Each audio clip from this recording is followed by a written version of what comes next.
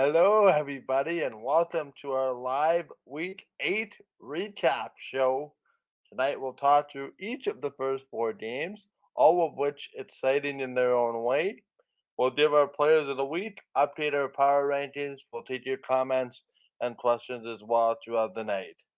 All made possible thanks to our presenting sponsor, Game Time TV. Learn more by visiting facebook.com/Game Time TV MB. Hi to everyone joining us live tonight over on YouTube, Facebook, Twitch, and the Game Time TV YouTube page, as well as all of you listening or watching to this on demand. Before I bring in the rest of the panel, I do want to mention that we are a proud member of the Canadian Football Podcast Network. And as always, want to acknowledge that the Canadian Football Countdown is brought to you from Treaty 1 territory, traditional territory of the Oceanabi, Cree, Oji-Cree, Dakota, and Dene peoples, and the homeland of the Métis Nation, as well as from Treaty 4 territory, traditional territory of the Cree, Saulteaux, Dakota, Lakota, Nakota, and Métis Nation.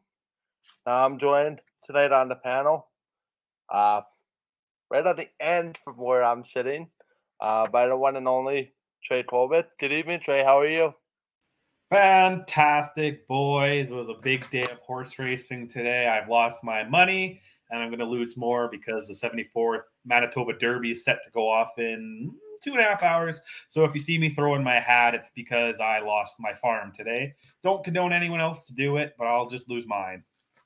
All right. Well, I was not expecting that introduction. Let's see what kind of an introduction the gentleman in the center has for us tonight. Bringing in Ryan Coop. Ryan?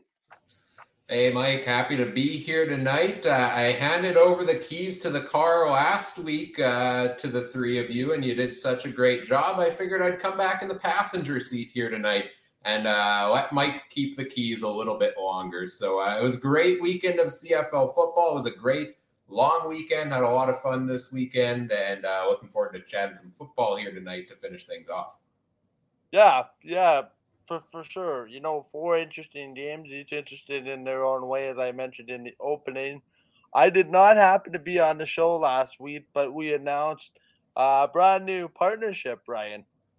Yeah, the Canadian Football Countdown is sponsored in part now by BetStamp. BetStamp's a free app, helps you find the best odds across different sports books to maximize the value of your online sports betting wagers.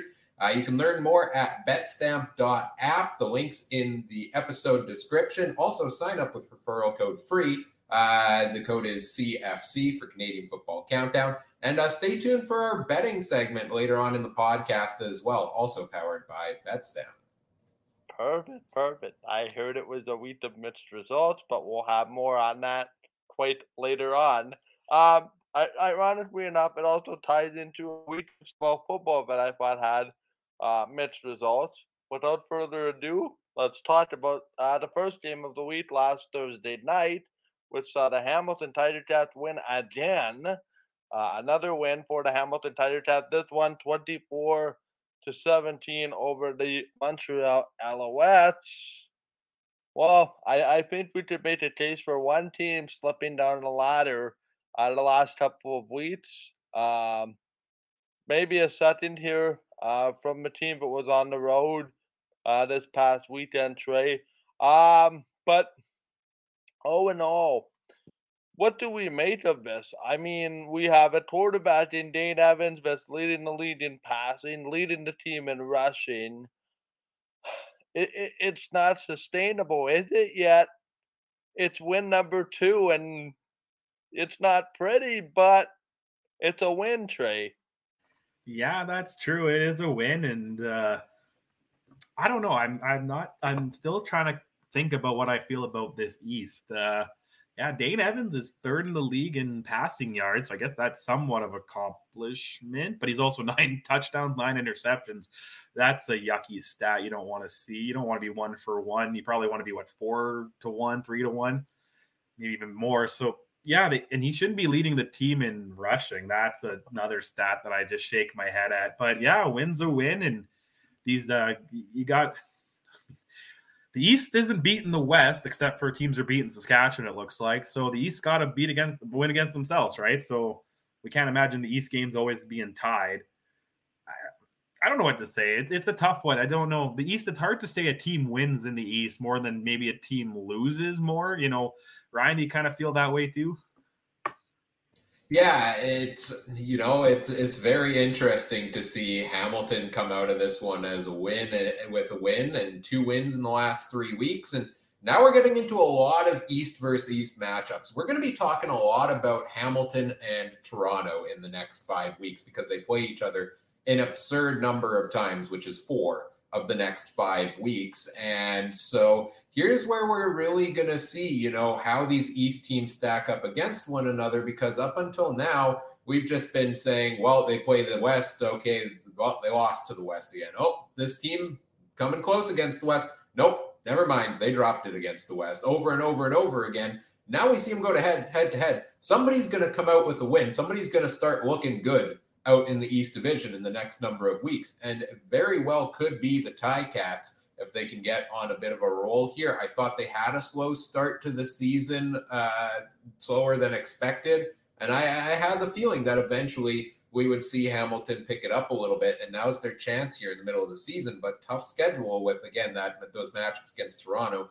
But you mentioned that Dane Evans is leading the team in rushing yards. And I heard this on the TSN broadcast of this game. I was floored. Like, this has to be one of the most ridiculous stats I've heard 8 weeks into a CFL season, that your starting quarterback is your leading rusher with 105 yards on the season. Your leading rusher has averaged 15 rushing yards a game. Now, I know Hamilton, they go off and they run the ball in different ways, use their receivers, different running backs have rotated in. But that's insane to me, isn't it, Mike? It is, but really shouldn't. Can we be all that surprised? I mean, their running backs don't get a lot of play as it is. I don't want to go so far to suggest that, it's a Christmas miracle every time we run the ball, but we're getting to that point where it is. But again, I'm just like, to me, I was taken aback by the way Hamilton played in this one, and in a good way, because I think as much as we shitize, if that's the right word, or criticize their lack of a run game, we saw the Ticats get back to that identity that I thought made them a really good team last year. And it's not their offense, it's not their defense, it's one particular segment of the defense, and it's that defensive line.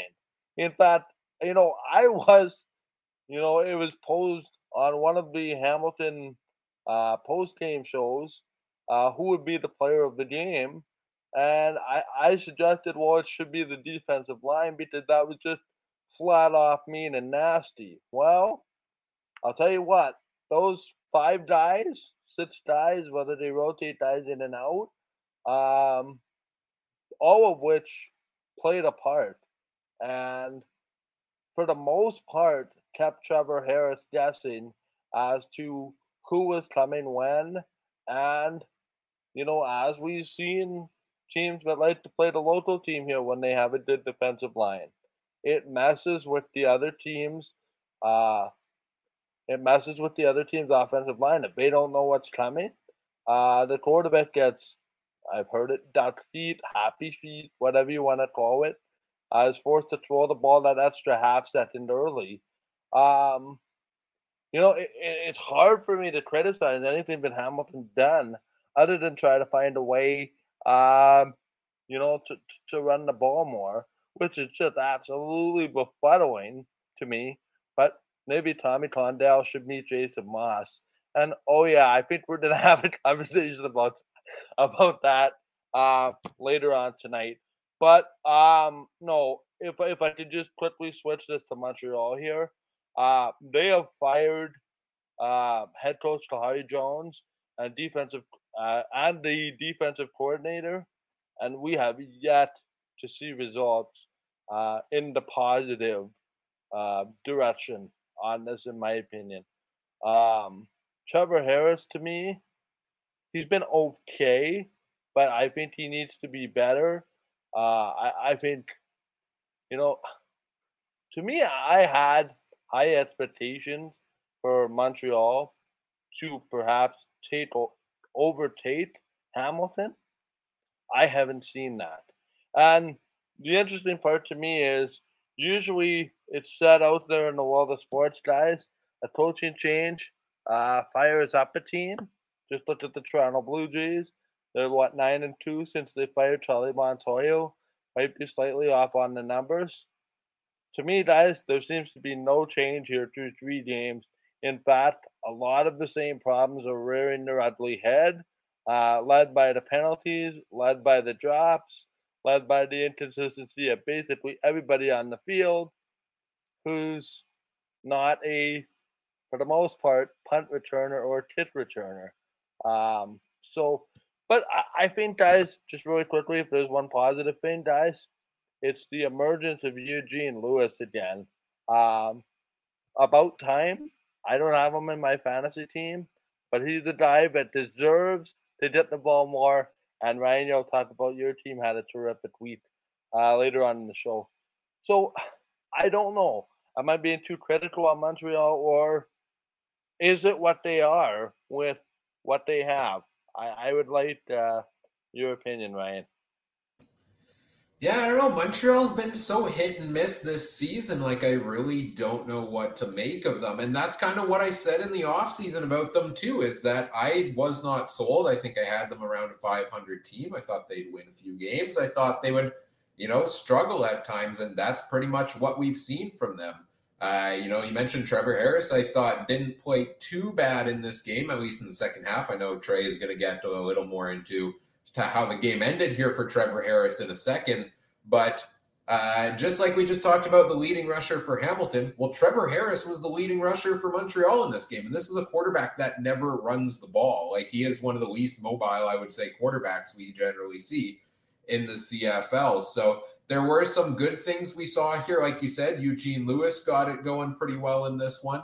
But still, where is Jake Wieneke? I mean, 3 catches for 16 yards. Like, we'll get into another guy actually later on when we talk about a different game who I think is the new Jake Wieneke in the CFL. But the one we're used to is not showing up in Montreal. I think offensively they're having some depth issues here right now for the Alouettes, and it's leading to some inefficiencies and inability to put points on the board here for them, and it's costing them in a game like this. But credit to them. They did put up 11 points on the board in the fourth quarter. Seemed like they were driving here late, had a chance to tie the game up and send it to overtime. But then, Trey, what ended up happening here with Trevor Harris?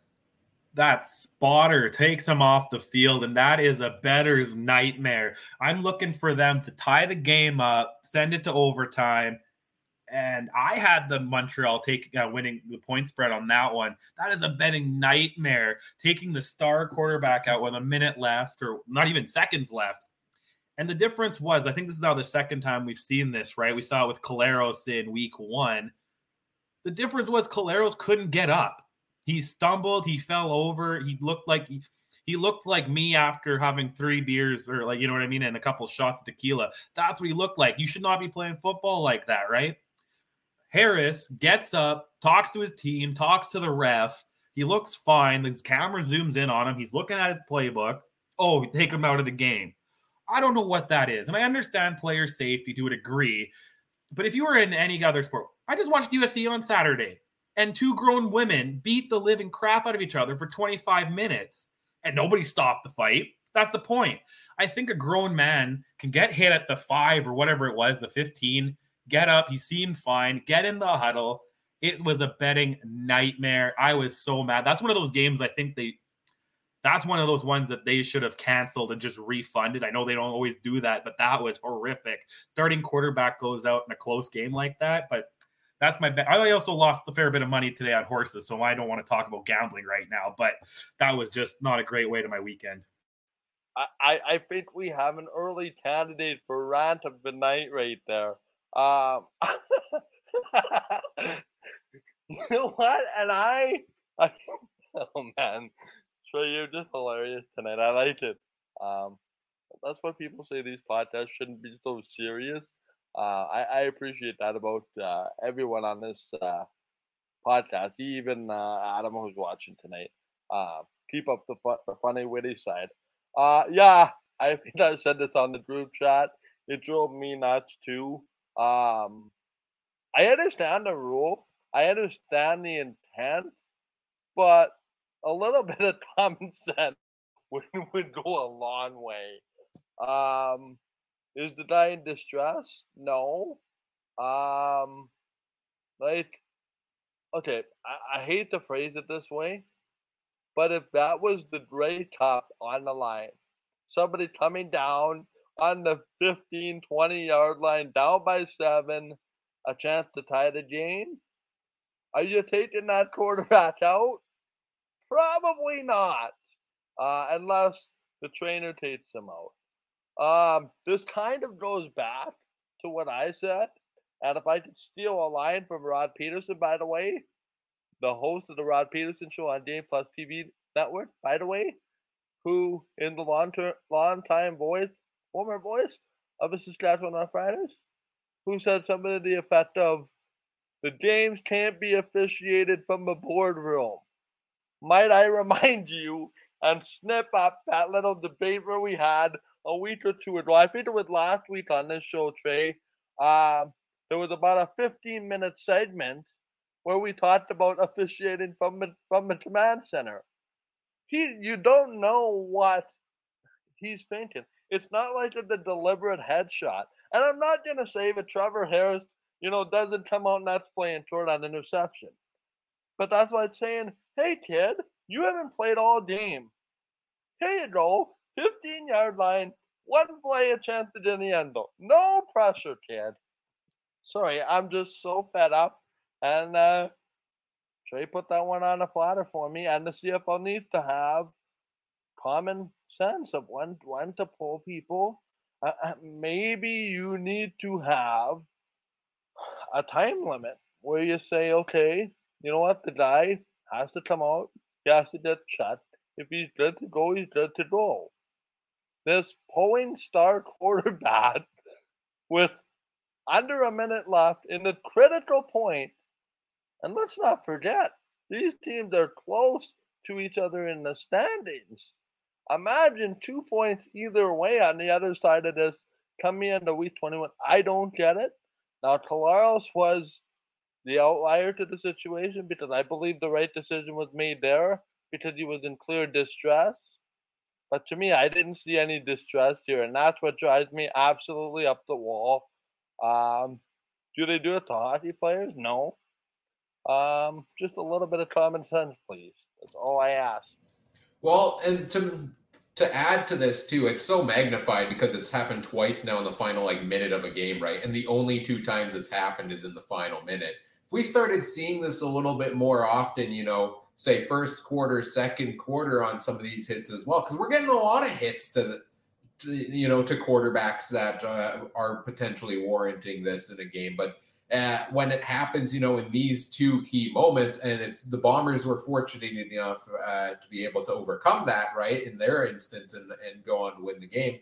Montreal didn't here. It's an unfortunate circumstance to have it happen with literally 8 seconds left on the game, 1 play make or break.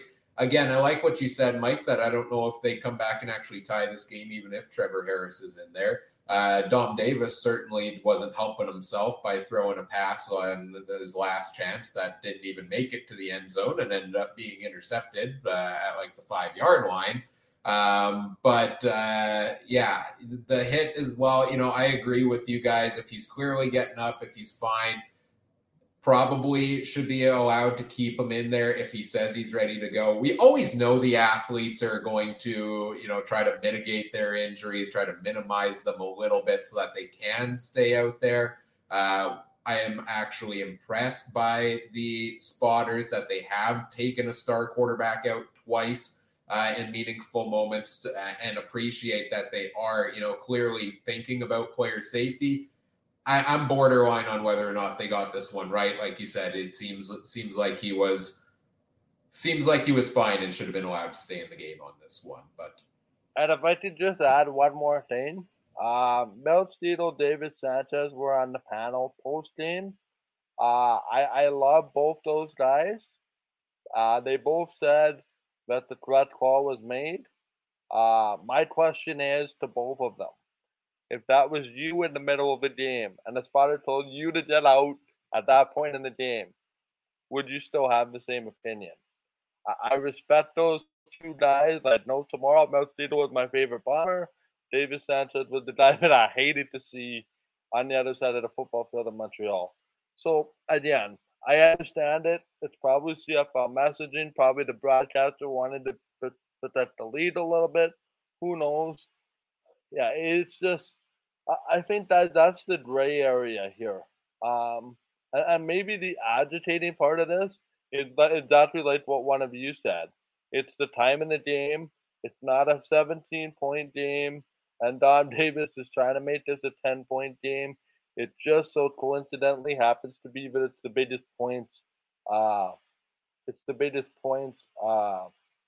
It's the biggest point of the.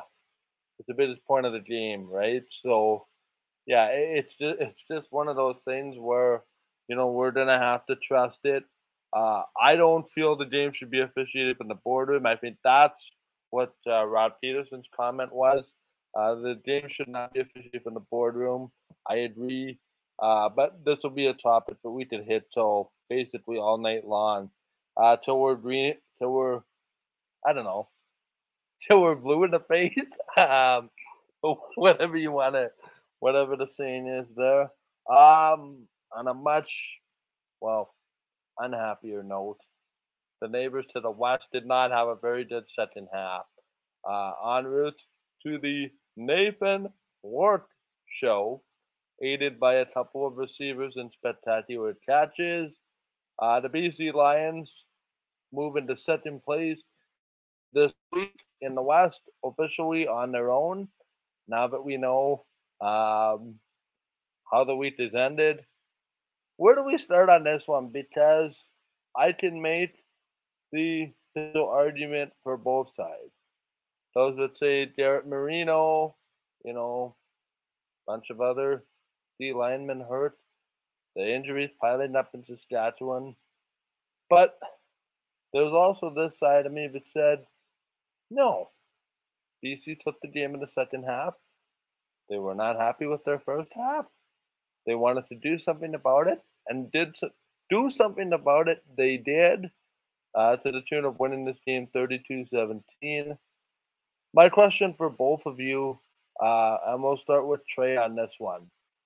Was this the BC Lions being that good, or did the BC Lions benefit from a very ineffective Saskatchewan squad who, in essence, basically scored no points in the second half, had a almost double digit in three and outs, which is just remarkable. Where do we sit on this game? I sit on the side that BC took this game. It's Friday night in Mosaic. I believe I just saw 27,000+. There's no reason a road team should win this game. I don't care about injuries. I don't care about standings. The three of us up here are Bomber fans. How many times have a way better Bomber team went into Saskatchewan and got absolutely spanked? BC is the better team, but they're going into Mosaic. Mosaic is that place that you don't want to play. And not because it's not a great stadium. It's because you don't want to play against the Riders in Saskatchewan. And I said, I think Saskatchewan, yeah, there's a lot of issues, but there's no excuse. Next man up, get in there, find a way to win. I think I told you in the group chat, the yucky status Saskatchewan, they're 3-3 against the Eastern Division. They're the only West team to have lost to an Eastern team this year, I believe. That you can't, if they want to make the playoffs, they got to turn that around because they're right now fighting for the crossover spot with the East teams. They don't have it handily anymore. Montreal and Ottawa are only a couple of games behind them. And, I don't know what to make of Saskatchewan. And I was talking about a spicy hot take. My theory here is I believe Fajardo won't be the quarterback in Saskatchewan. And I don't think that's not the spicy one next year. But my spicy one will be his choice. I think Saskatchewan might even try to keep him around, but he's going to say, nah, there's a team that Toronto that could use a quarterback. Montreal could use a quarterback. Ottawa could use a quarterback. Hamilton might be able to use one. Heck, BC, if Rourke goes south, there's going to be teams, Edmonton, there's 6 teams that could definitely use a quarterback like Fajardo. I think Fajardo is better than most of those guys on the teams I said, except for Rourke. But like I said, he might go. Cleveland needs a quarterback for 6 to 7 weeks. You never know what the NFL might want, right? So that's my hot take there. Yeah, I agree with Kat. Maybe give the backup a chance because that's the favorite player on the team, right? But not because he's a better quarterback, because I think Fajardo, like I've been saying for weeks, he's going to Andrew Luck it. He's going to retire maybe 4, 5, 6 years before he should, because he's going to be a walking Band-Aid, and not because of him, just because of the team around him. Ryan? I like the take, Trey. I like the take on that one there. Fajardo played in this game. I think on our preview show last week, we all said we didn't think he should, coming into the bye week, give him another week to rest, get healthy, etc. He came out. He didn't get hurt in this game, so I'll give the Riders credit for that, because it could have gone much worse than it did. But also, he came out there, he played okay. He didn't play fantastic. Definitely not one of his better games. And they still lost anyway. So now I'm, results-oriented, telling you, I stand by what I said earlier, that Fajardo shouldn't have played in this game, because clearly it didn't help the Riders in the end here in this one anyways. And I don't think that's Fajardo's fault. I think it's partially the injuries. I think it's partially the O-line is very injured right now. His receivers weren't helping him a ton. And the Jason Maas that was abducted by aliens a couple weeks ago and replaced with a capable offensive coordinator, the aliens got sick of him, I guess, and sent him back, because the last couple of games, we're back to, we have the best running back in the league, and Jamal Morrow, arguably right now, one of the best. Now we don't need to use them. Why would we do that, right? You think, Jamal Morrow is going to have a big game this week because Frankie Hickson's not taking any of the touches. No, we're just going to give him the ball 8 times only again. I've ranted a lot about Saskatchewan here. I think a good chunk of this game is Saskatchewan for losing it. But your initial question, Mike, about, was it Saskatchewan or was it BC? This, you can't take away from this impressive win by the Lions here either. This is a great game by a great team, the BC Lions. You've got a rookie quarterback, or not a rookie, but 7-8 games into his career. And how many times this season have we seen him face a little bit of adversity and quickly turn it around and pump out a couple key drives to get his team either back in it or into the league? Like, I've been saying it every single week over on Twitter, and I'll continue the bit here on the podcast. I think it's time to put Nathan Rourke in the Hall of Fame. I'm ready. I don't need to see anymore. Put him in there. Get the bust made right now, because I am very impressed by what he has done so far. 82% of his passes in this one, 336 yards and 2 touchdowns. Man, I love watching the kid play. Yeah, it's interesting, right? Because you couldn't have foreseen this coming last year with Michael Riley, and then the 2 games that he did play, you really couldn't have seen this coming. One thing that strikes me, and I didn't watch the game, but I was listening to the game on Rider Radio, and at the end of the game, Michael Ball was kind of giving the Riders a little bit of, and rightly so, frustration. There was one throw that Rourke made that was wide open, had all the time in the world to throw, and Ballsy was saying something to the effect of he could have had a pizza, he could have had a coffee, and then decided to throw the ball. The angle I want to take on this is quite simply this. BC Lions brought in a lot of offensive pieces that have made their quarterback successful. They took advantage of the fact that their quarterback is making, I think it's just over or under the league minimum. I think it's 80,000 or something like that, in and around that number. And they've surrounded them with world-class talent. Running back, some receivers, an offensive line. Remember the discussion we were having about them 2 years ago concerning, even last year to an extent, about the BC Lions? Pretty impressive. And that quarterback, Nathan Ward. And let me just speak on this for a minute because these two know very well how stubborn I have been on Nathan Ward. I refuse to take him in our CFC fantasy draft. I refuse to acknowledge that the guy is there, but the last number of weeks, I have come around to the fact that Nathan Ward is not your prototypical quarterback. Notice how I didn't say CFL quarterback. I said quarterback. I've never seen a guy be so much of a gunslinger who knows that he is that good that if the guy is double covered, he can find a way to get the guy the ball. It's just he's making decisions that 6 and 7 year quarterback in this league have problems doing. It's like him and his receivers are like computer programmed. Oh, it's frustrating to watch if you're a team that wants the BC Lions to work. Oh boy, oh boy, oh boy. The CFL's poster child about exactly what happens when you give a Canadian a chance to flourish in the Canadian Football League. So, BC, well done, Saskatchewan. Just a quick thing here. How do you stop running the ball up 10-1 and in total control? I don't know. I just don't know. You're in total control. You don't lose control of the football game until very, very late. You had ample opportunity to get that running game going, and it just didn't happen. And this is why I do not blame Cody Fajardo.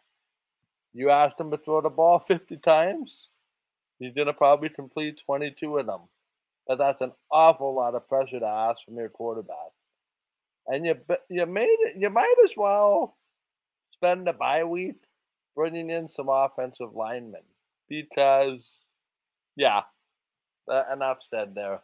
I don't take pride in the Riders' downfall because I have friends that are Rider fans. I have a significant other's family that's Rider fans. CFL needs to have Saskatchewan be good, and not only because the Grey Cup is in their yard. When the Bombers are good, the Riders are good, everybody benefits. But you know what? Through 8 weeks of the year, surprise number one, the BC Lions, and let's see where this team can go because this is quickly turning into a 3-horse race in the West, and two of those Titans met on the football field in Calgary. Can I just put one thing in? You didn't let me talk about Nathan Rourke. I know we're running out of time here, guys. Okay. I want one point. Okay. Sorry, 1 point. Go ahead. I don't really want to call it's the Hall of Fame, not the Hall of really good for 8 weeks, right? I want him to win against Winnipeg and Calgary and then win against those teams in October, November. Then we can crown his ass and say he's Hall of Fame after 1 year, right? But other than that, I agree. He's a great player. I agree with that. And I think that he's a key person to show this. I really think the CFL, I talked about it with Mike. I was bugging him on his NHL show about a soft cap. And he's a guy that I would say the CFL needs a soft cap or a player that doesn't apply to the cap. Because you're telling me an NFL team comes with, I don't know, 1, 2, 3 mil of a backup quarterback salary, that 600, 700,000 Canadians going to keep him in BC and provide him a team around him and do anything? No, probably not.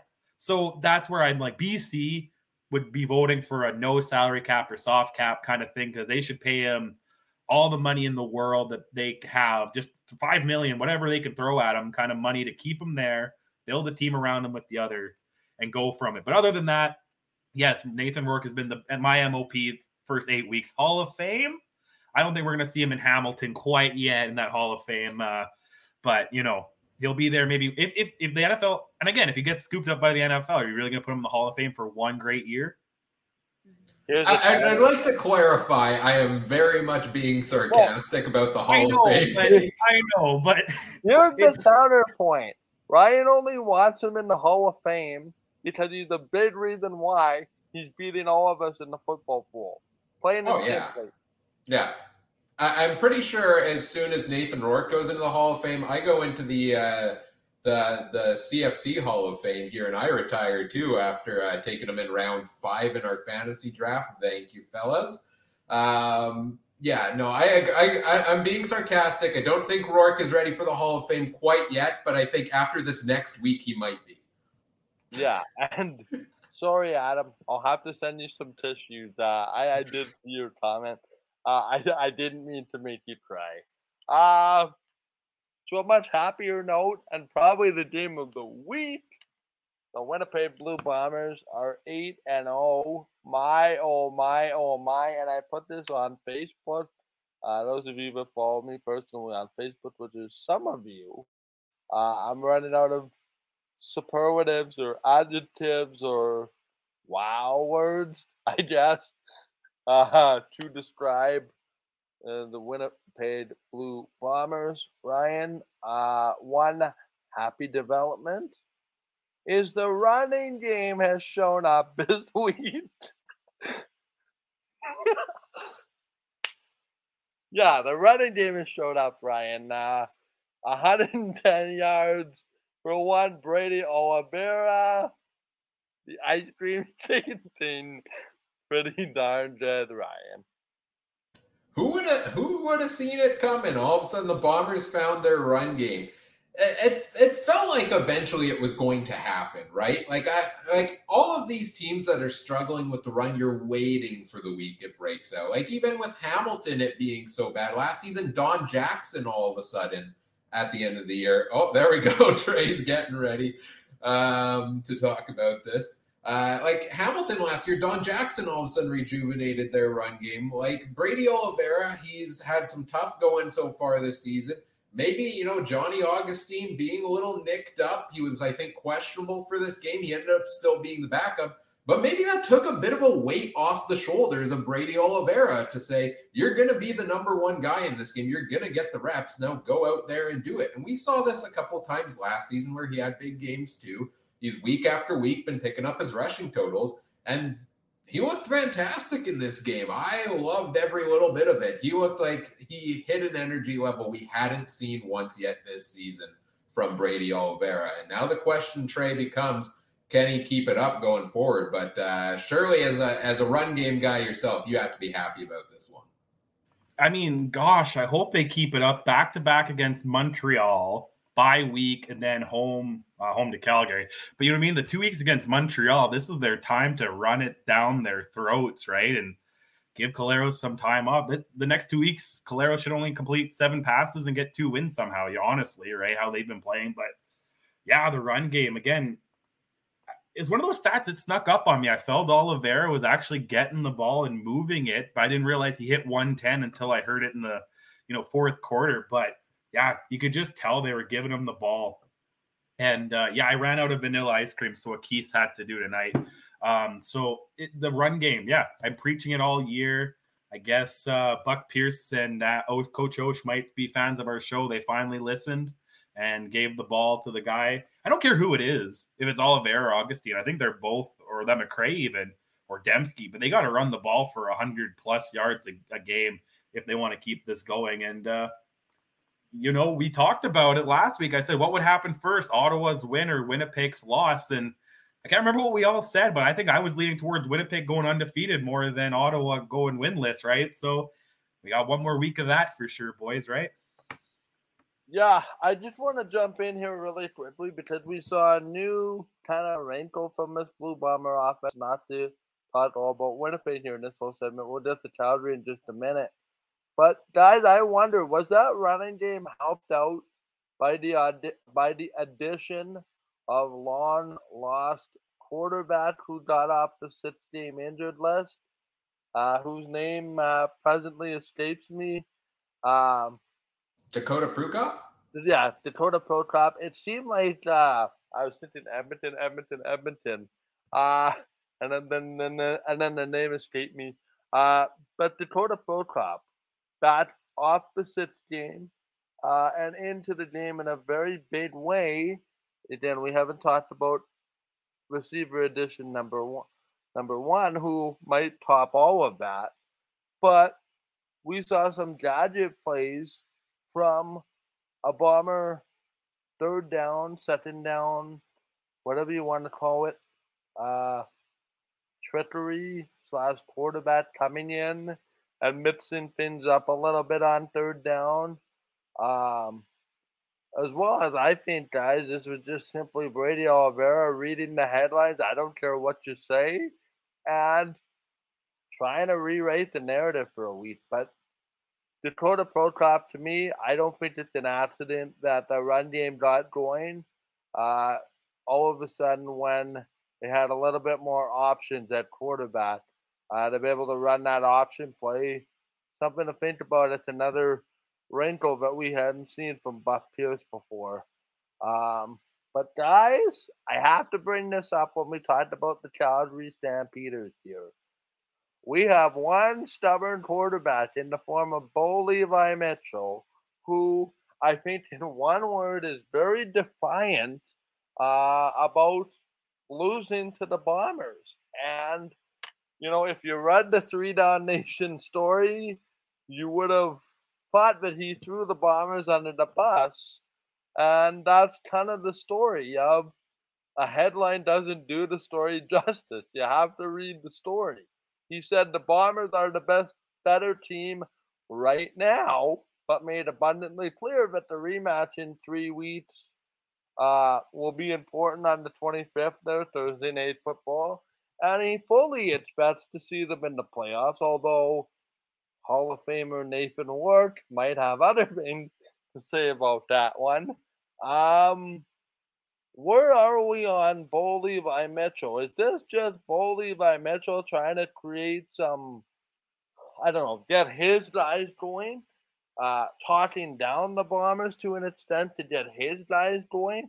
Because if you look at Calgary's record, 4-0 against everybody else not named the Winnipeg Blue Bombers, 0-2 against the Winnipeg Blue Bombers.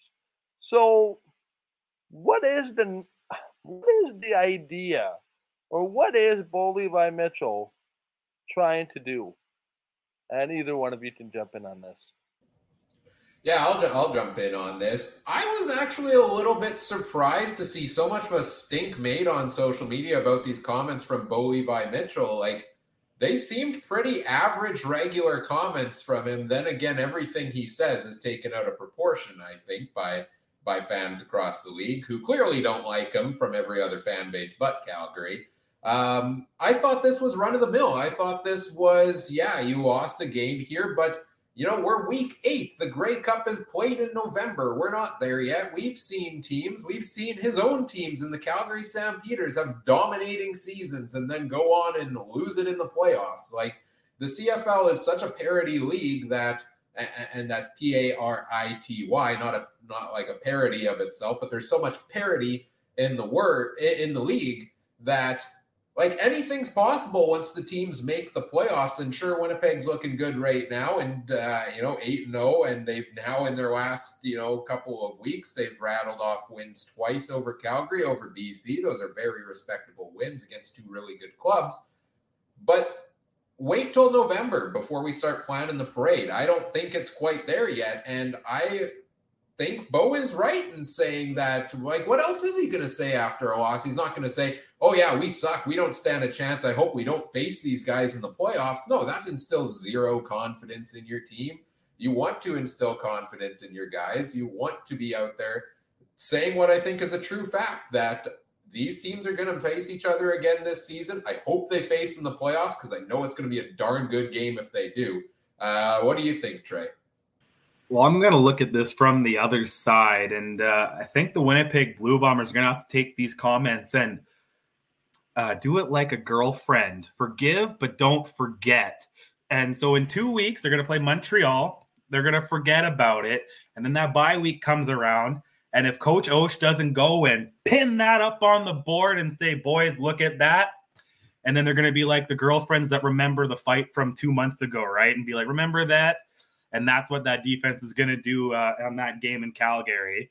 And maybe Bo comes out, win it, but Bo's going to back up what he wants to say. And the defense is, you really think a guy like Jefferson and Jeff Coat and Biggie, they might not talk about it, but that's going to be in the back of their head come 3-4 weeks. I guess 4 weeks when they play next. It's going to be there in November if they play. I think, and I guess, guys, that's why I bring it up, because we see what the Winnipeg Blue Bombers do with bulletin board material, and it did go out and win, quite frankly. And they will leave very little bulletin board material for the other team.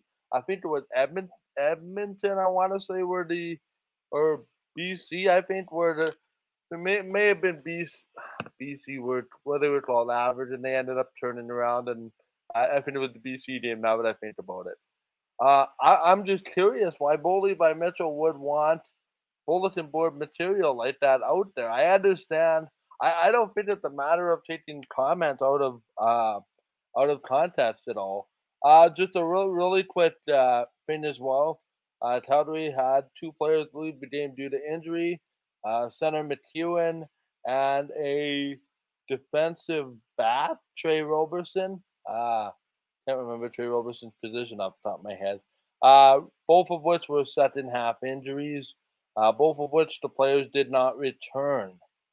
Just a bit on the injury front for Calgary, Ryan. I know you've always been high on Trey Roberson, right, from when he was in the lead, and of course Shane McEwen, the center, especially for a rematch in 3 weeks' time.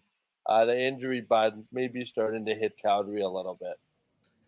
Is that, like, normally we're talking about the year of quarterbacks going down due to injury, but is this year the year of the center? Like, it feels like every team around the league has lost their starting center, which is insane. Those are 2 big injuries to lose.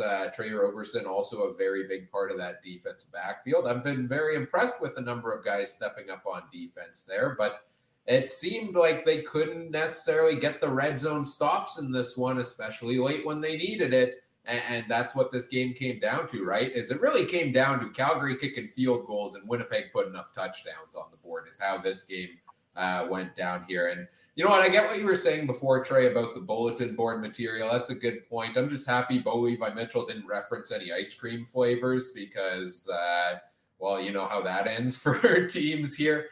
But, I mean, just to sum up this game as a whole, I don't think you could have asked for it. This was the best football game of the year, and I don't think it's getting topped this season. Like, we're talking about a game, 35-28 final score, 0 turnovers from either side, 0 sacks. I think there were like 5 penalties in the game. The game moved along as well. The lead changed constantly.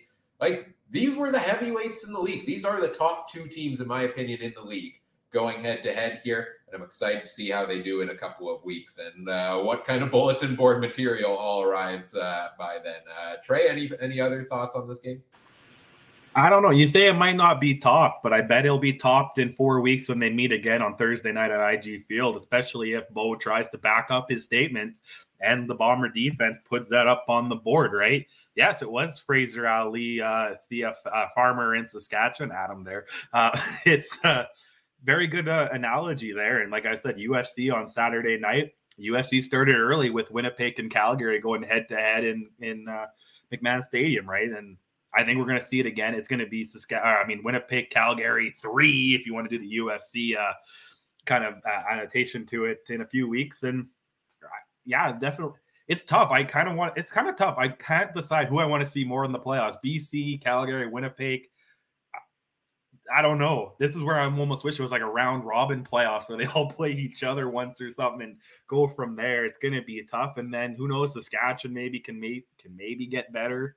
So that'll be a 4th team you want to see. It's going to be good in the West. And then you have the East. Who knows who's going to be the best team, right? Like, who knows if any of those teams are going to do anything. But yeah, let's talk about the Sunday afternoon game. I'm good, boys. Yeah, the one thing I will add about this is it's too bad Winnipeg and BC's other 2 meetings are so late in the season, because my fear is those games not really meaning anything. unless BC wins a lot of those games in hand. I think it's fair to say, barring a massive collapse, the West will run through IG Field for the second straight season. It just remains to be seen what. Um, but guys, just really quickly on the field here, can we describe, or I guess try to explain the value of Zach Collaros? I mean, I don't mean to get ahead into somebody's player of the week format, potentially, stealing somebody's thunder, but I'm going to actually wind up stealing double thunder and suggest to you that, there's a lot of people that say, oh, Dalton Schoen had 2 touchdowns, Nick Dempsey had 2 touchdowns. Um, Everybody says, oh, Nick Dempsey had 2 touchdowns. Let's not forget, folks. He had 2 big second down drives inside the final 3 minutes, which helped them run off the majority of that time. And guys, what a monster we have on the other side of the ball in Kadeem Carey. He's the best running back in the CFL, and it's not even close. The guy hands off the ball. He reminds me so much like Andrew Harris. 2 steps and boom, he's got 4 yards before he even made contact. It's going to be a heck of a showdown in 2 weeks, but it will not be a playoff showdown. Spoiler alert. The final game of the week, which we saw on Sunday, yesterday, featured the Ottawa Red Blacks getting their first win of the season, 23-13 over the Toronto Argonauts. If I can jump in here with my comments quickly on this game, we draw notions on the Toronto Argonauts like they're going to pick up steam. They're not trained back-to-back wins against Saskatchewan. They're going to find a way to get going. And then they play a game like yesterday. No short week, no anything, no excuses, no added, short week, long flight. No, none of that. I'm just so confused how the Argos can come out of yesterday, especially having played the previous 2 weeks against Saskatchewan very, very well for the most part, and then come out with a performance like this. And quite honestly, they did not meet their opponent's desperation level of a winless football team. And to be honest, the game that I expected the least for Ottawa to win, they won. I don't know. Just break this up into 2 chunks. We'll start with Ottawa first, with their first win of the season. Paul Apolli saying he was proud of the defensive performance by his squad. I would concur with that. What have we made of Ottawa's quarterbacking situation, Trey? I mean, this guy hasn't necessarily done anything to lose them games, but he's given them a puncher's chance in every game. Perhaps time to look at this long term and poor Nick Arbuckle. He gets traded somewhere thinking he's going to be the number one. And then the guy in front of him, it's like he's a personal motivator to the guy who we think is getting his opening temporarily, which is turning into more than temporarily. I don't know about you guys, but I really like this kid playing quarterback for Ottawa right now. Yeah, I agree. And he's done everything in his power to make Nick Arbuckle still hold the clipboard, right? Like that's professional sports, right? We all know that. You have your opportunity, and you run with it, right? And we've seen that in the CFL. I feel like you see it the most in football, and I feel like you see it more in CFL over the other leagues. Injury comes up, you get your shot, kid, you're in, and then rest is history, right? When we talk about Bo Levi was a backup, Claros was a backup, all these guys are backups and they get their opportunity. Tom Brady was a backup and got his up. He was the last draft pick in the round in the draft year, I'm pretty sure. And the rest is history, right? The thing I want to talk about, I don't really have much to talk about Ottawa in this game because, again, I agree with what you were saying before. Toronto had the opportunity to stranglehold the East. They would have been, if they had won, they would have been, 4-2? And they would have been in the standings better than Saskatchewan and tied with Calgary, right? They had their chance to say, hey, this is our division. The other 3 teams in the East are the garbage dumpster fires. We're not. We're 4-2. We're the same as Calgary. We have the same amount of wins as Saskatchewan, way less losses. We have Andrew Harris. We have, Brandon Banks. MBT is doing his thing. We're moving up. No, they lose to Ottawa, and at home. And again, looking at Toronto, 17 rushing yards. You have Andrew Harris, who went over 100 last week against Saskatchewan, and then you go 17 with him. You got to get those up, and I just don't know what to do. And I have something else I want to talk about, but it's off the game, so I'll let you guys finish up the game, and then if you guys give me 2 minutes to talk about this, and then we'll go from there. Yeah, I'll weigh in here on the quarterbacks. I like Adam put in the YouTube chat. Hot take, Nick Arbuckle gets traded to Saskatchewan and Fajardo has an MOP season. Yeah, Nick Arbuckle, great motivator, like you said there, Mike. Caleb Evans is playing fantastic, and every week I'm waiting for last season Caleb Evans to show up. The not very accurate, throw a couple interceptions. 83% of his passes in this one, 286 yards, 2 touchdowns. He added 30 on the ground here again. Caleb Evans is making the most of his opportunity here, and I'm the type of person that never likes to see a guy lose his job due to injury. But I'll give you a bit of a hot take. Once Jeremiah Mazzoli's ready to come back from injury, I don't think he should have the starting job back. I think Caleb Evans should be the starting quarterback for this team the rest of the way this season.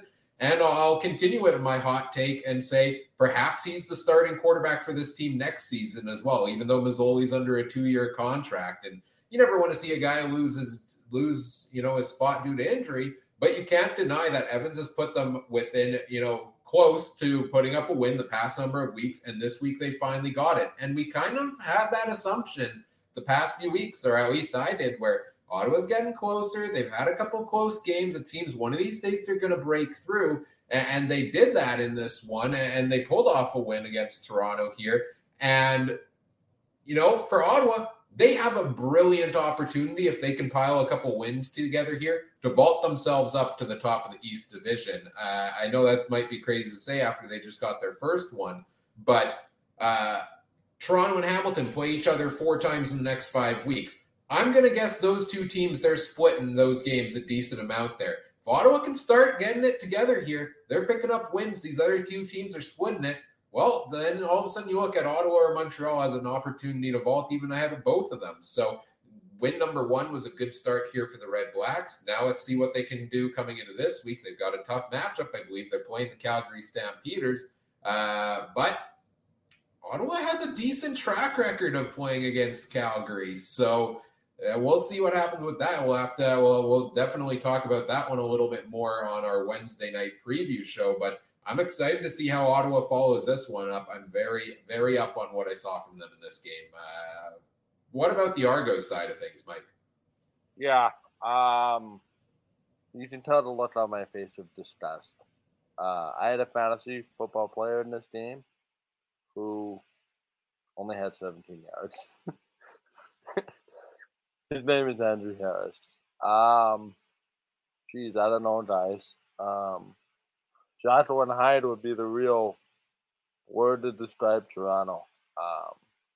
It's very interesting because I never felt like Ottawa was that far ahead where Toronto couldn't involve Andrew Harris a little bit more. To me, and I judging only by highlights, there were opportunities for Andrew Harris to run the ball. For some reason they didn't do it. A lot of self-inflicted mistakes for Toronto as well. But I just don't understand how Andrew Harris has such a poor showing. To me, I don't know. It's like I'm very disappointed. I expected more from Toronto. No disrespect to Ottawa. 17 yards for Andrew Harris. That's not what I had on my bingo card. And that's putting my fantasy team wishes aside. I didn't think that this game was a 21-point game in any way where you could abandon Andrew Harris. I think he's a game changer. I would be really concerned if I'm Toronto from this game. To play down to the level of your opponent, uh, it's just befuddling to me. And here we go again. I'm going to say it right now. Doors open for Hamilton if they want to take it. Because I think Hamilton has the most experience of anybody in this division. And you know what? I see every week, no disrespect intended, why the Bombers were willing to let Andrew Harris get a pay cut and, in essence, move on from Andrew Harris. I'm not saying his career is over. It's not. I want the guy to have success. I don't want to make too much of one game. But to me, it's incredibly befuddling that Andrew Harris only has 17 yards rushing uh, for a game that was as close as it was for as long as it was. And you know what? Maybe Ottawa had it in them with the Lapoli's connection to shut down Andrew Harris, but again, we're in this one good game, one bad game, one good game, one bad game for McLeod Bethel Thompson. If Andrew Harris isn't going to run the ball, McLeod Bethel Thompson has to take matters into his own hands. Much like when the Bombers didn't have a running game for the most part of the season, their quarterback took it on their shoulders. I didn't see any of that. And boy, I hate to overreact to one loss, but my feelings on the Argos are souring in a real hurry, and they're going to have a chance to redeem themselves pretty quickly with some pretty important games coming up. I think it's a little too harsh to be, critical on the Andrew Harris signing or the Andrew Harris move for 17 yards on the scrum. He added, you got to count if you count in the receiving yards as well, a lot of those dump passes, 48 yards on 5 catches on 6 targets there as well. Like, to me, this is more of a game of a bad offensive game plan than it is, down on the talent of Andrew Harris, who is up there as one of the leading rushers in the league this season, despite 2 bye weeks so far this year for them. So I think it was just an off game. I think it was a poor offensive game plan. And the big thing for Toronto right now, week after week, seems to be that they can put the yards up, but they're not putting the touchdowns on the board. And that's, against the worst passing defense in the league in Ottawa, putting up 13 points on the board is just not acceptable with the talent they have in that offense. It was a down game for the Argos, maybe up a little high after 2 big wins over Saskatchewan, but they got to bounce back going forward here, especially with the home and home. Anything on the Argos here for you, Trey, or did you want to get to the other story you want to talk about? Yeah, just real quick. It was tied at half. So, why are you not going to Harris in the third, fourth quarter? It's tied. It's a 0-0 ball game, basically, and that's when Andrew Harris thrives, and that's basically all. I don't trash Harris on that. It's the gameplay, our game plan, I think, coming from the head coach. And there's a couple coaches in the East. You kind of scratch your head and go, are you really head coaches? But we'll see maybe more in the offseason when those come. But yeah, my other thing, we've had a couple Sunday games now, guys, and I don't know what your Twitter feeds look like, but my Twitter feed sees a lot of people saying, why don't we have Sunday games until Labor Day? Now, my opinion is I'm not against it necessarily. I just never thought of it because the CFL and the most CFL fans are very anti-NFL. You know what I mean? Anything the NFL does, let's not do it. So I always thought Sunday games, for the most part, were out of the question because that leans towards an NFL format, right? By all means, I would scrap the Thursday game. I hate Thursday night football. I'd rather have a Sunday afternoon game and worry about work on Monday than go to a Thursday night game, right? And worry about work on Friday. Because then, and stuff like that. So I'd rather have maybe one on Friday and then split the 3 up on Saturday, Sunday. But what's your guys' thought? Like I said, I thought the CFL fan were so anti-NFL anything that I thought Sunday was out of the question except for playoffs and Grey Cup, which we can't move those for some reason. Ryan or whoever. Yeah, it's been interesting. I've never been huge into the Sunday games in the past. Personally, I've always wished the playoff games were at least spread out. Maybe one Saturday, one Sunday on the week would be a nicer flow there for me. Based on my own kind of schedule-wise, Sunday games never worked out, so I was kind of happy they weren't on there before. but now, different schedules and stuff. And it seems like everybody's loving the Sunday matchups, and I'm all for spreading them out to have football all weekend long. It's as somebody who preps things for a podcast and has to do the fantasy results right before, following a Sunday night game, I kind of like that extra day in there. But as a fan and along with somebody, watching how much people are enjoying it, if it gets more fans involved, it gets more people able to tune in. I'm all for these Sunday games. I love getting like four days a week. Maybe you get one double header in there on a Friday or a Saturday. I think there's definitely things the CFL could do scheduling wise to bring in more fans. And it seems like Sundays could potentially be one of them. And not to cut you off, Mike, I'll let you talk, but I guess another little point question. Is this like an Eastern team special? Because again, Adam makes the point, Devil's advocate, someone in Saskatchewan traveling. You think Winnipeg and Saskatchewan would buy into the Sundays? Because we've kind of own our Thursday, Friday here a little bit more, maybe the football hungry CFL towns, right? And they put these weird games on Sunday, Wednesdays, and whatever, and Toronto and Ottawa, right? So is it something we see Sunday football in Winnipeg other than Labor Day Banjo Bowl kind of stuff, Mike? You know what, guys? I'm split because I love Thursday night football from the standpoint that if Winnipeg is playing, I get my weekend to go to the cabin after, and I don't have to necessarily worry about, it's not a worry that I listen either way, but, it's kind of nice to have that weekend. In the same sense, I get the grumbling about, Thursday night football to Sunday night football. To me, is there a way to make both work? If you have a Prairie team, can you play on Thursday? If you have an Eastern team, can you play on Sunday? Change it up a little bit. I will advocate for this, and people can get at me on Twitter all they want for this.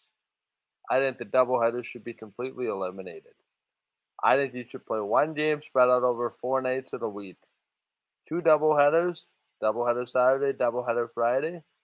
It's only being talked about 2 nights a week amongst the diehards.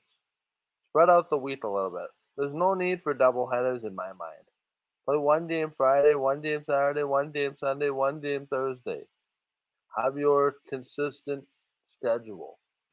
If you want your consistent schedule to be Friday night football, good. Have your game on Friday night football as there has been for the last 25 years. My only argument would be what we see in the NFL when you got teams playing Sunday and then they got to play Thursday, right? That's the only reason why I think get Thursday, because then you give them till Friday, Saturday, hopefully to be ready. And you're going to say, oh, we won't schedule it, but we see it's going to have to happen at some point, right? And we also see them not know how to make a coherent schedule necessarily. Right. However long we're going to have 9 teams, right? We don't know. And I agree. Yeah, 4 days of CFL football would be great. But yeah, you're telling me we already complain about the COVID years and Toronto having weird schedules where they play 3 games over however many days. So yeah, you're going to tell a team, yeah, you're playing whatever 3 o'clock on Sunday, and you also got to play the Thursday nighter. I don't know. Yeah, it's just interesting, right? Because, we talked about, and I think Friday night is this night where, you have that staple on the CFL schedule where every year, the Bombers and the Riders do battle on Sunday, Labor Day weekend. Alberta and Ontario battles on Monday. Everybody else in a triple header format the following Saturday. Playoffs on Sunday. I don't know, guys. It's a devil's advocate based on who you ask. I think if you're asking Saskatchewan and Winnipeg fans, they'll say, or Winnipeg fans in particular, we like the Thursday game just because of our, ability to get out to cabins and all that. But again, if you're Montreal, you got what, 7 of your first 9 or 7 of your first 10 on Thursday night football. It's very interesting the way that's set up. But yeah, I just think the schedule is what it is. I think the schedule to me screams 10-team league ASAP, so that you don't have this imbalance. As a lead master scheduler for a hockey league in town here, it is very easy to schedule even teams compared to odd teams. and it goes much more than just the basic game here, game here, game here, game here, game here, as well. Oh, I agree. And when the 10th team comes in, then you will have to have a doubleheader, though, on one day, right? 5 days a week. Let's go. Oh, no, don't do that. No, I'm We're not kidding. doing Monday Night Football. No, you wouldn't kill me on that.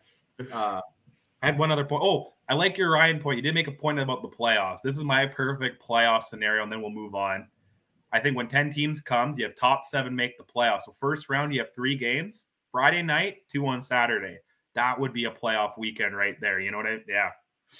Friday night at 7, depending on where they are, and then a nice, 3 and 6 on Saturday. You just wake up, start opening beers, and you're fine and watch all the football on Saturday. And then Sunday NFL, you just open more beers and watch NFL football. But yeah, let's move on to fantasy and stuff, boys. Yeah, I just hate if I could jump in here really quickly. We spend the whole season saying we want to avoid Sunday, yet we play our playoff games on Sunday. I don't know, guys. It's to me, I think it would be beneficial to play them on Saturday, but I know the league tried that for a time a few years back. It didn't necessarily end up working. But I think the moral of the story is, and I was told this by a hockey parent of mine, if they really want to see your team play, the day of the week shouldn't matter. Because if it's Rider fan, they would show up for a game on a Wednesday if it meant they got to cheer on their team. Well, within reason, of course.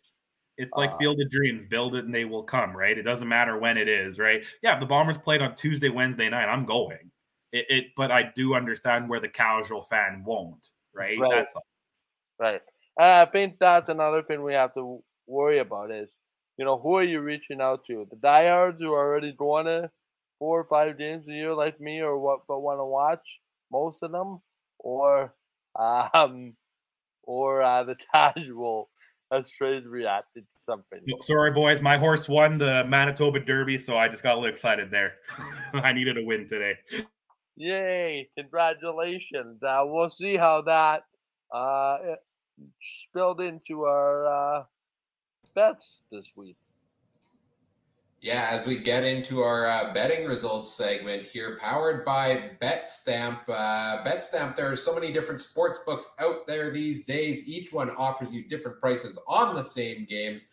How do you ensure you're getting the best value? Well, they provide the info you need at no additional cost. All you got to do is simply pull up the game on the BetStamp app, see the odds offered by each of the different sports books for that game. It helps you place the bet that will maximize the return for the pick you're making. And if you find some odds you like, you can sign up at the site directly through the BetStamp Bet link page within the app, and you get access to all the affiliates, all the corresponding prices. If you want extra insight as well before you place your wagers, you can see what others around you are picking as well. You can find us and many more on the BetStamp commission-free marketplace.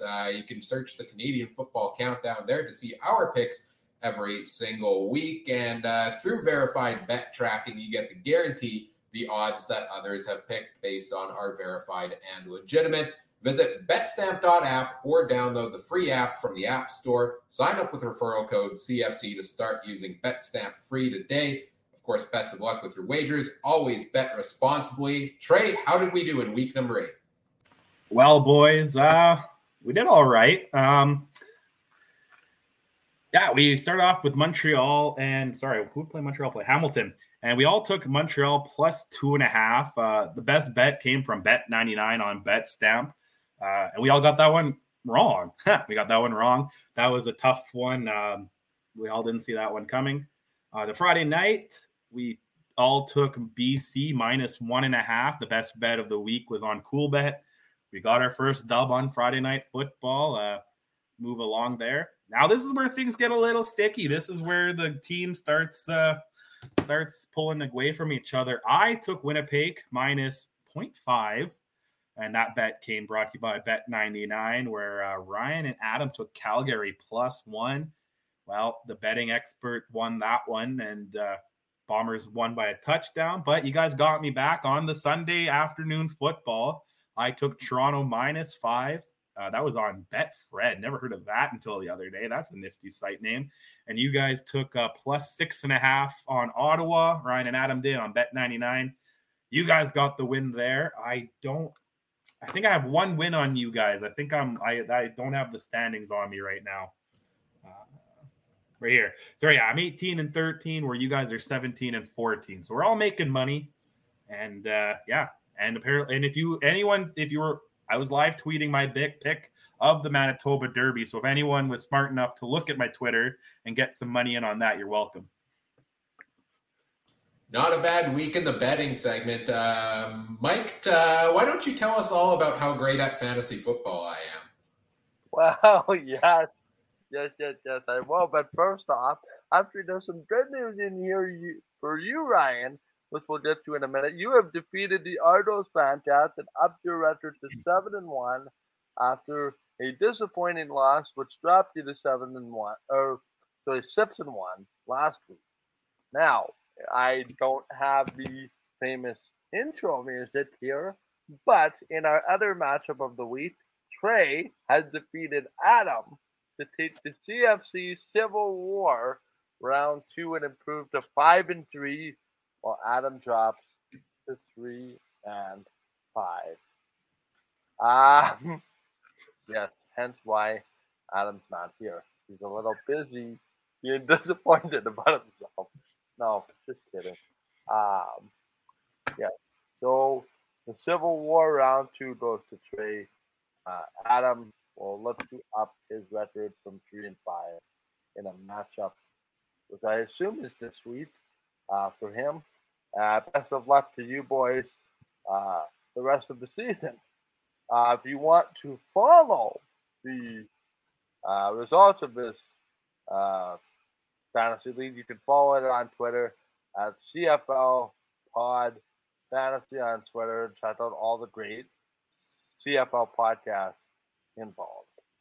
Now, I don't have a drum roll music effect for this one, but it's time to hand out personal congratulations to Ryan in our Canadian Football Countdown Fantasy League. Ryan, you can turn your microphone on at this point because I want to know something from you when I read this number out.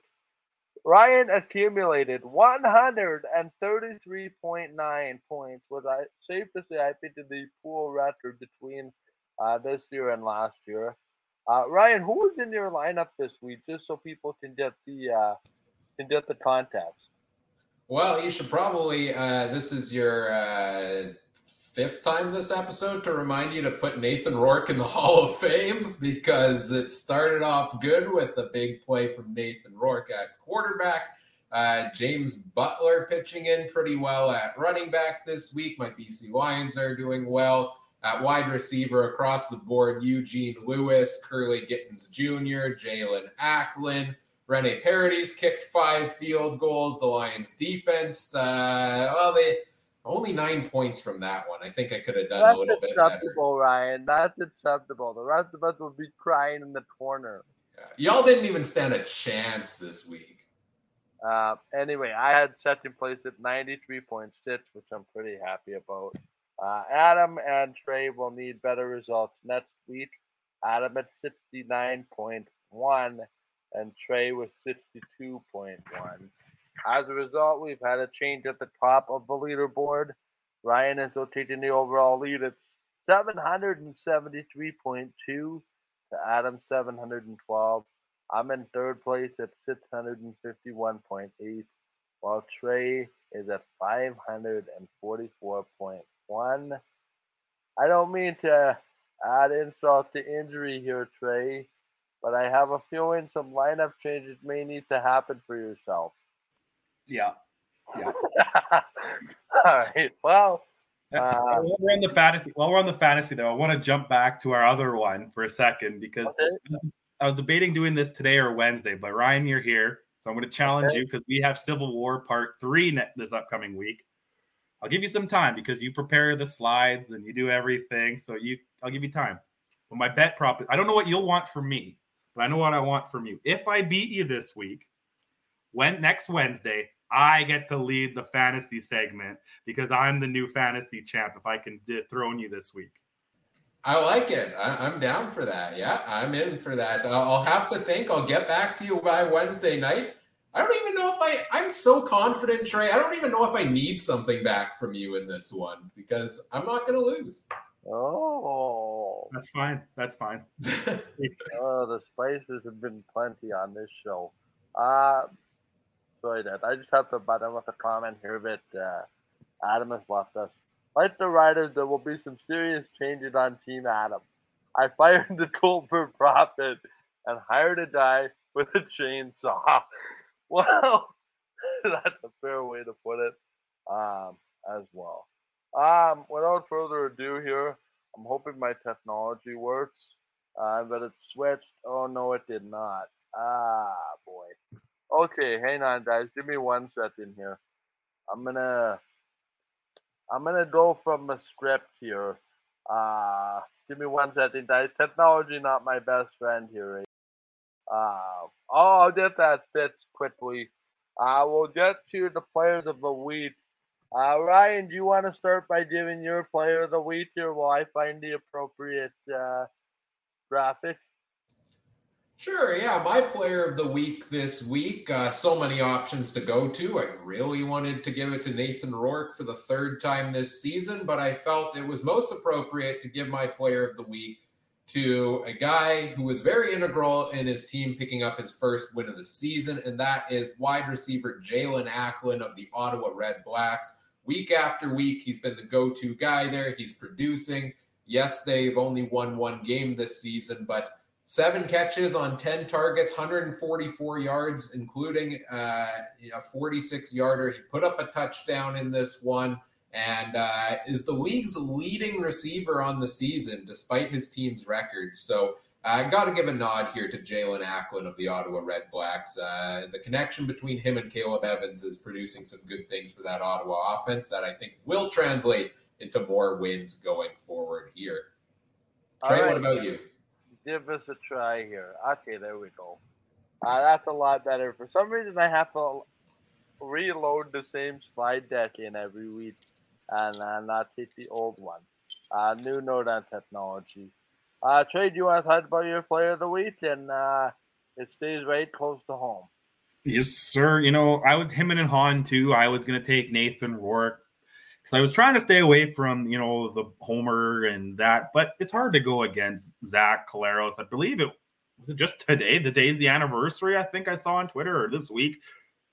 Something, or when he got traded somewhere. And, I can't remember if it was to Toronto or the here, but I thought I saw that somewhere. I kept seeing him in a Saskatchewan Rough Rider jersey today. But the best trade, if ESPN 60 on 60 wants to make one, I think this would be the trade to do it.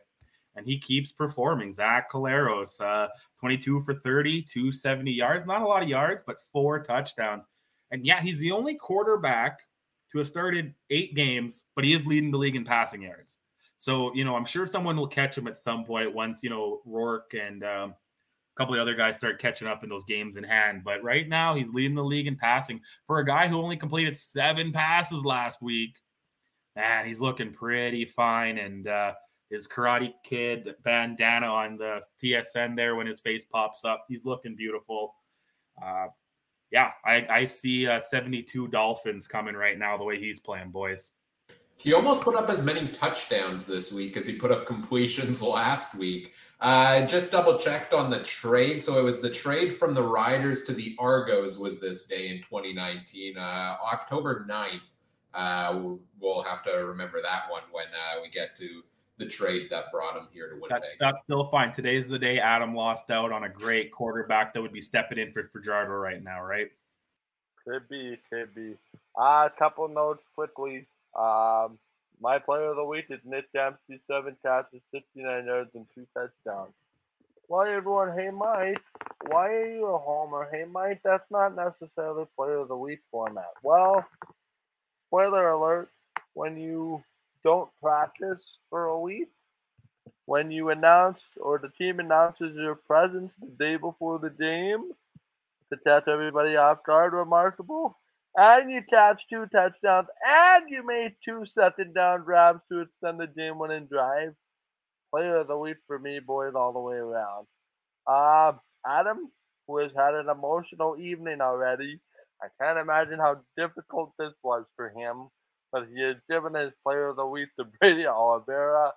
15 rushes, 110 yards, a 7.3 yard average, which makes everybody happy around here as well. Uh, so we'll see. But let's see what happened with everybody in there. Whoops. Can we kick him from the chat? Kick Adam from the chat, man. He can't be putting comments like that in our family-friendly chat. Well, still learning how to use this technology here. Let's get to our Week 8 CFL Power Rankings. Ryan, do you want to walk through your rankings? Yeah, sure. I've got Winnipeg at number 1 for obvious reasons. Calgary at number 2. Like I said, 2 heavyweights going head-to-head this week. Fantastic game. I still think Calgary deserves to be number 2 here. Even though BC has vaulted ahead of them in the standings, to their credit, I give BC number 3. I think Calgary, if they didn't play Winnipeg the last 2 weeks, would be higher up in the actual standings. And then after these 3, I spent a solid 10 minutes, put these other teams all in a blender, and this is what I came out with. I have the Saskatchewan Roughriders in at number 4. The reason for that one for me being, they've lost 3 straight. It's been a rough go for the Riders here. I think injuries have played a big part in those struggles for them. I also think they've played a lot of games versus the East. That means they have a lot of games versus the West coming up, and they have the opportunity coming in healthy after the bye week to bring things back on track rather quickly with a couple of divisional wins. I put Hamilton all the way up to number 5 now because they picked up a solid win this week, 2 of the last 3. Like I said, I could see them, getting on a bit of a roll here. I kept Edmonton at 6 because that's where I had them last week, and I don't move teams very often while they're on a bye. Toronto drops down to number 7 for me. Too inconsistent. They dropped a key one to Ottawa here this week. I still think they're a good team, but I need to see more out of them. Ottawa jumps up to number 8. They picked up their first win of the season. They looked good. And I do have Montreal in at number 9. I'm just not sold on the Alouettes this season. I know they came close to tying it there against the Ticats. But I'm not loving what I'm seeing out of Montreal right now from a consistency standpoint. So really, a lot of those bottom 5-6 teams could be any which way, but that's how it ended up once I stopped the blender this week. Trey, you want to lead us with yours? Yeah, I will, but none of you guys proofread mine. I actually put Toronto up there twice. That's interesting. Which Toronto do I have there? Yeah, so Winnipeg, BC, Calgary is my obvious top 3. Yeah. No, I did type that in. I must have copied and pasted it wrong. I'm missing Edmonton. Well, Edmonton sure as heck not 4. I'll leave Toronto at 4. Hamilton, Montreal 5, 6, and I'll put Edmonton at 7. So that's 7 Toronto, Edmonton, mark that Edmonton, and then Saskatchewan 8. And Ottawa 9. I'm not sold on Ottawa, even though they won. I want to see a little bit more out of them. Saskatchewan 2. Again, like I said, 3-3 against the East. You got to be better than that in a league where you got Winnipeg going undefeated and Calgary going near undefeated, and same with BC, right? So, yeah. And Montreal, Hamilton, Toronto is kind of a blender. And top 3, you got to go top 3. I'll read Adams now? I can read Adams. I want to read Adams. I want to put a little salt on the wound, so I have to read Adams. I think he's going to get his Saskatchewan citizenship revoked for this one. Winnipeg, number 1. Calgary, 2. BC, 3. Pretty consensus there, other than Mike's got a little bit flipped around, but we'll let Mike talk about that later. Hamilton, Toronto, Montreal is the next 3. It's pretty basic blender again. Edmonton, Ottawa, and he's got the Rough Riders 9. Poor Gainer sitting on the bottom. He's got his little hobo bag on a stick leaving Riderville right now. He's got to find some more happy days. Adam, I don't know, man. Like I said, I think you're going to have to move east of the border, man, in a little bit. I don't think they're going to let you keep your farm there any much longer. Yeah, Adam did add in our conversations earlier today as well. He has the Riders ranked 9th because while all the other teams seem like maybe they're improving or roughly the same in the last couple of weeks, the Riders seem like they're regressing week after week. So Yeah, follow him on Twitter. Tweet at him at Adam Stewart1 if you want his takes on his power rankings, player of the week, or any other of his CFL thoughts this week. Mike, what's your power rankings? Just before we get to that, I'm leery you guys may have poked the bear for Wednesday night, so I fear for both of you. Because Adam is scheduled to make his return.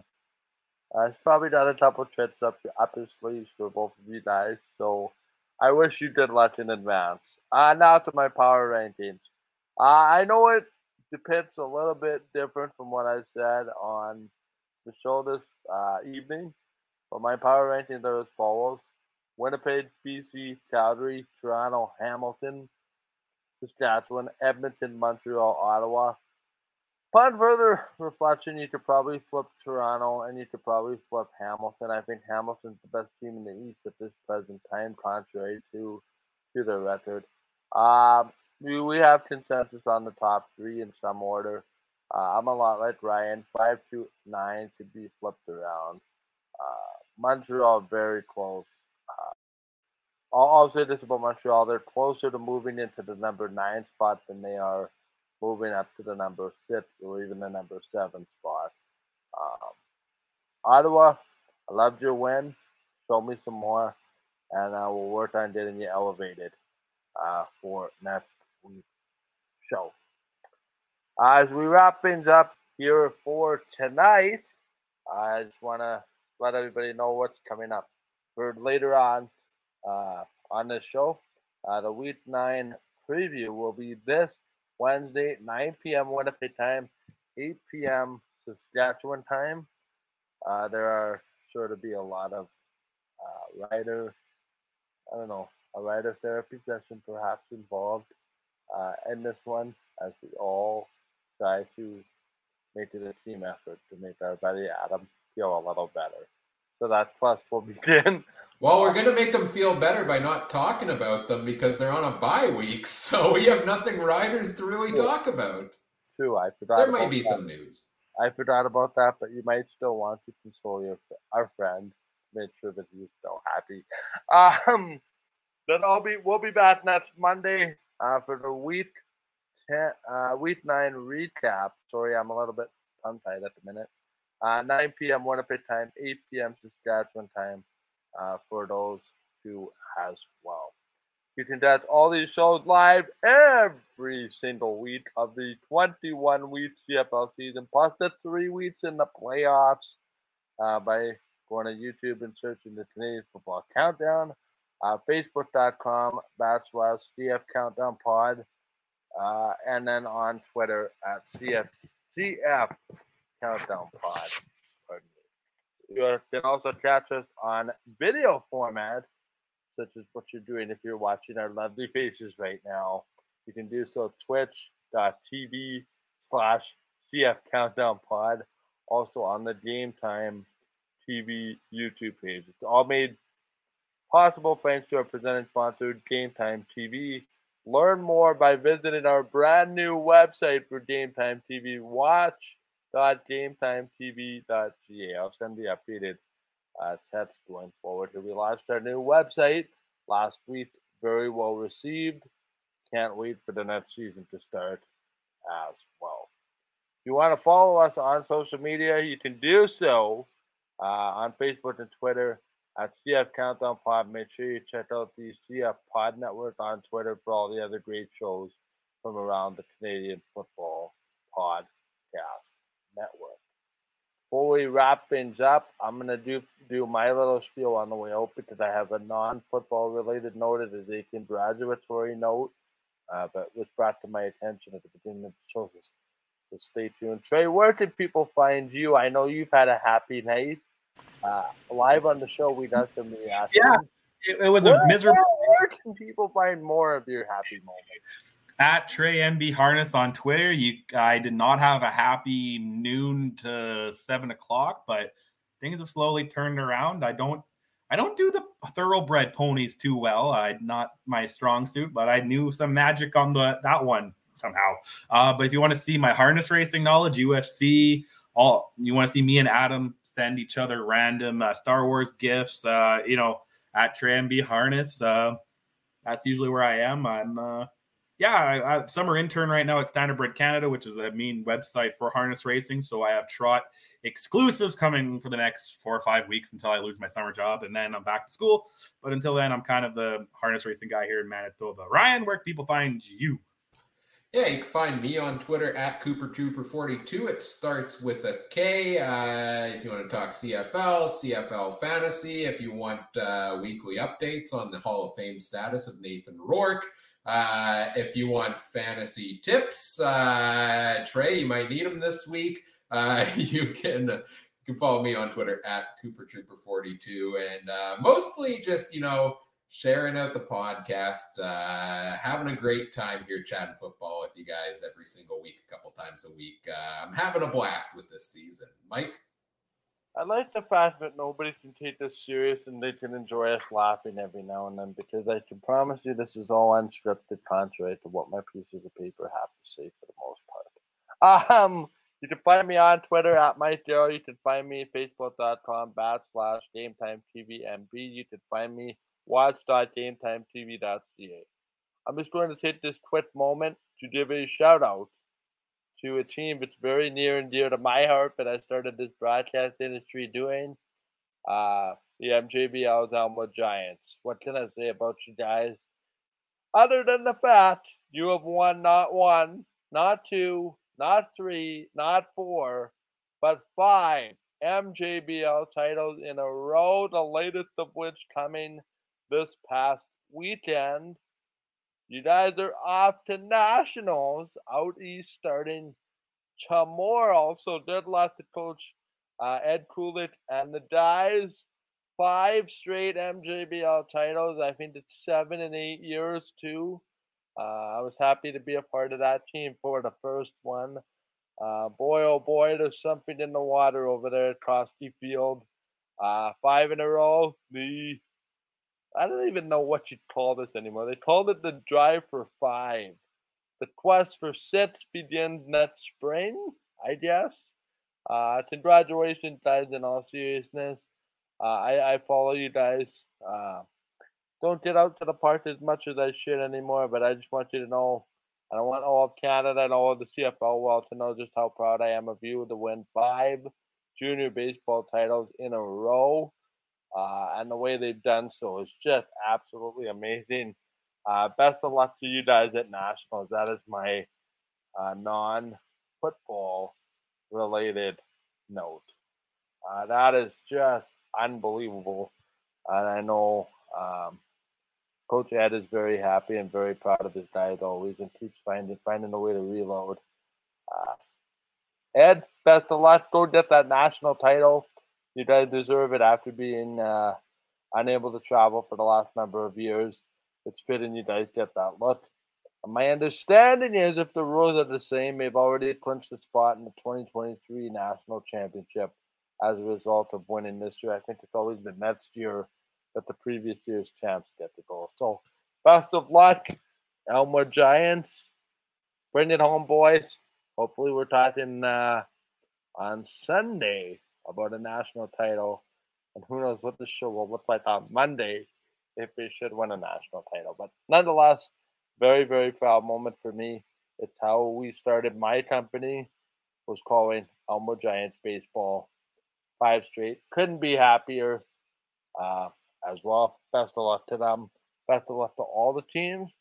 Also, I know this is completely a little bit unrelated, but congratulations to all the teams that played in the Ball Hockey Nationals here in Winnipeg this past weekend. You guys put on a heck of a show at the Iceplex Keith Bodley. And yesterday, the finals, which were played at Canada Life Center, actually, home of the Winnipeg Jets, Manitoba Moose. So great job by all. Continue to support the local sports beat. I continue to beat that drum, as well as looking to get into some youth sports football in the next couple of weeks. Anybody else have anything to add really quickly? Nope. Tune in Wednesday night for the main event here this week. We're going to have lots of fun betting, fantasy, storylines, all of that. Back at it in 2 nights here. And great job driving the car once again tonight, Mike. Well, this car hasn't crashed yet. I need another 15 seconds to make sure I bring this show to a smooth and complete stop. Whatever podcast platform you're listening on, we appreciate you doing so. Make sure you hit the big red. If you're watching on YouTube, there's a big red like button or subscribe button. Subscribe to the channel, and you'll get an alert when we go live, which will be at 9 o'clock on Monday and Wednesday Central Time. Like, comment, rate, review, subscribe, share the show with your friends. Help us grow the show. Always appreciate it. Thank you to everybody that's chimed in on the chat tonight. Had a little bit of fun at the expense of others. That's what we do here on this show. For Ryan Troop and Trey Colbert, this is Piper Patel saying thank you very much for watching and listening. Remember, if it's the CFL, it's the Canadian Football League, enjoy it. Have yourself a great week. Those two, we'll see you on Wednesday night. Have a great week, everybody. I'll talk to you next Monday. Good night from Winnipeg.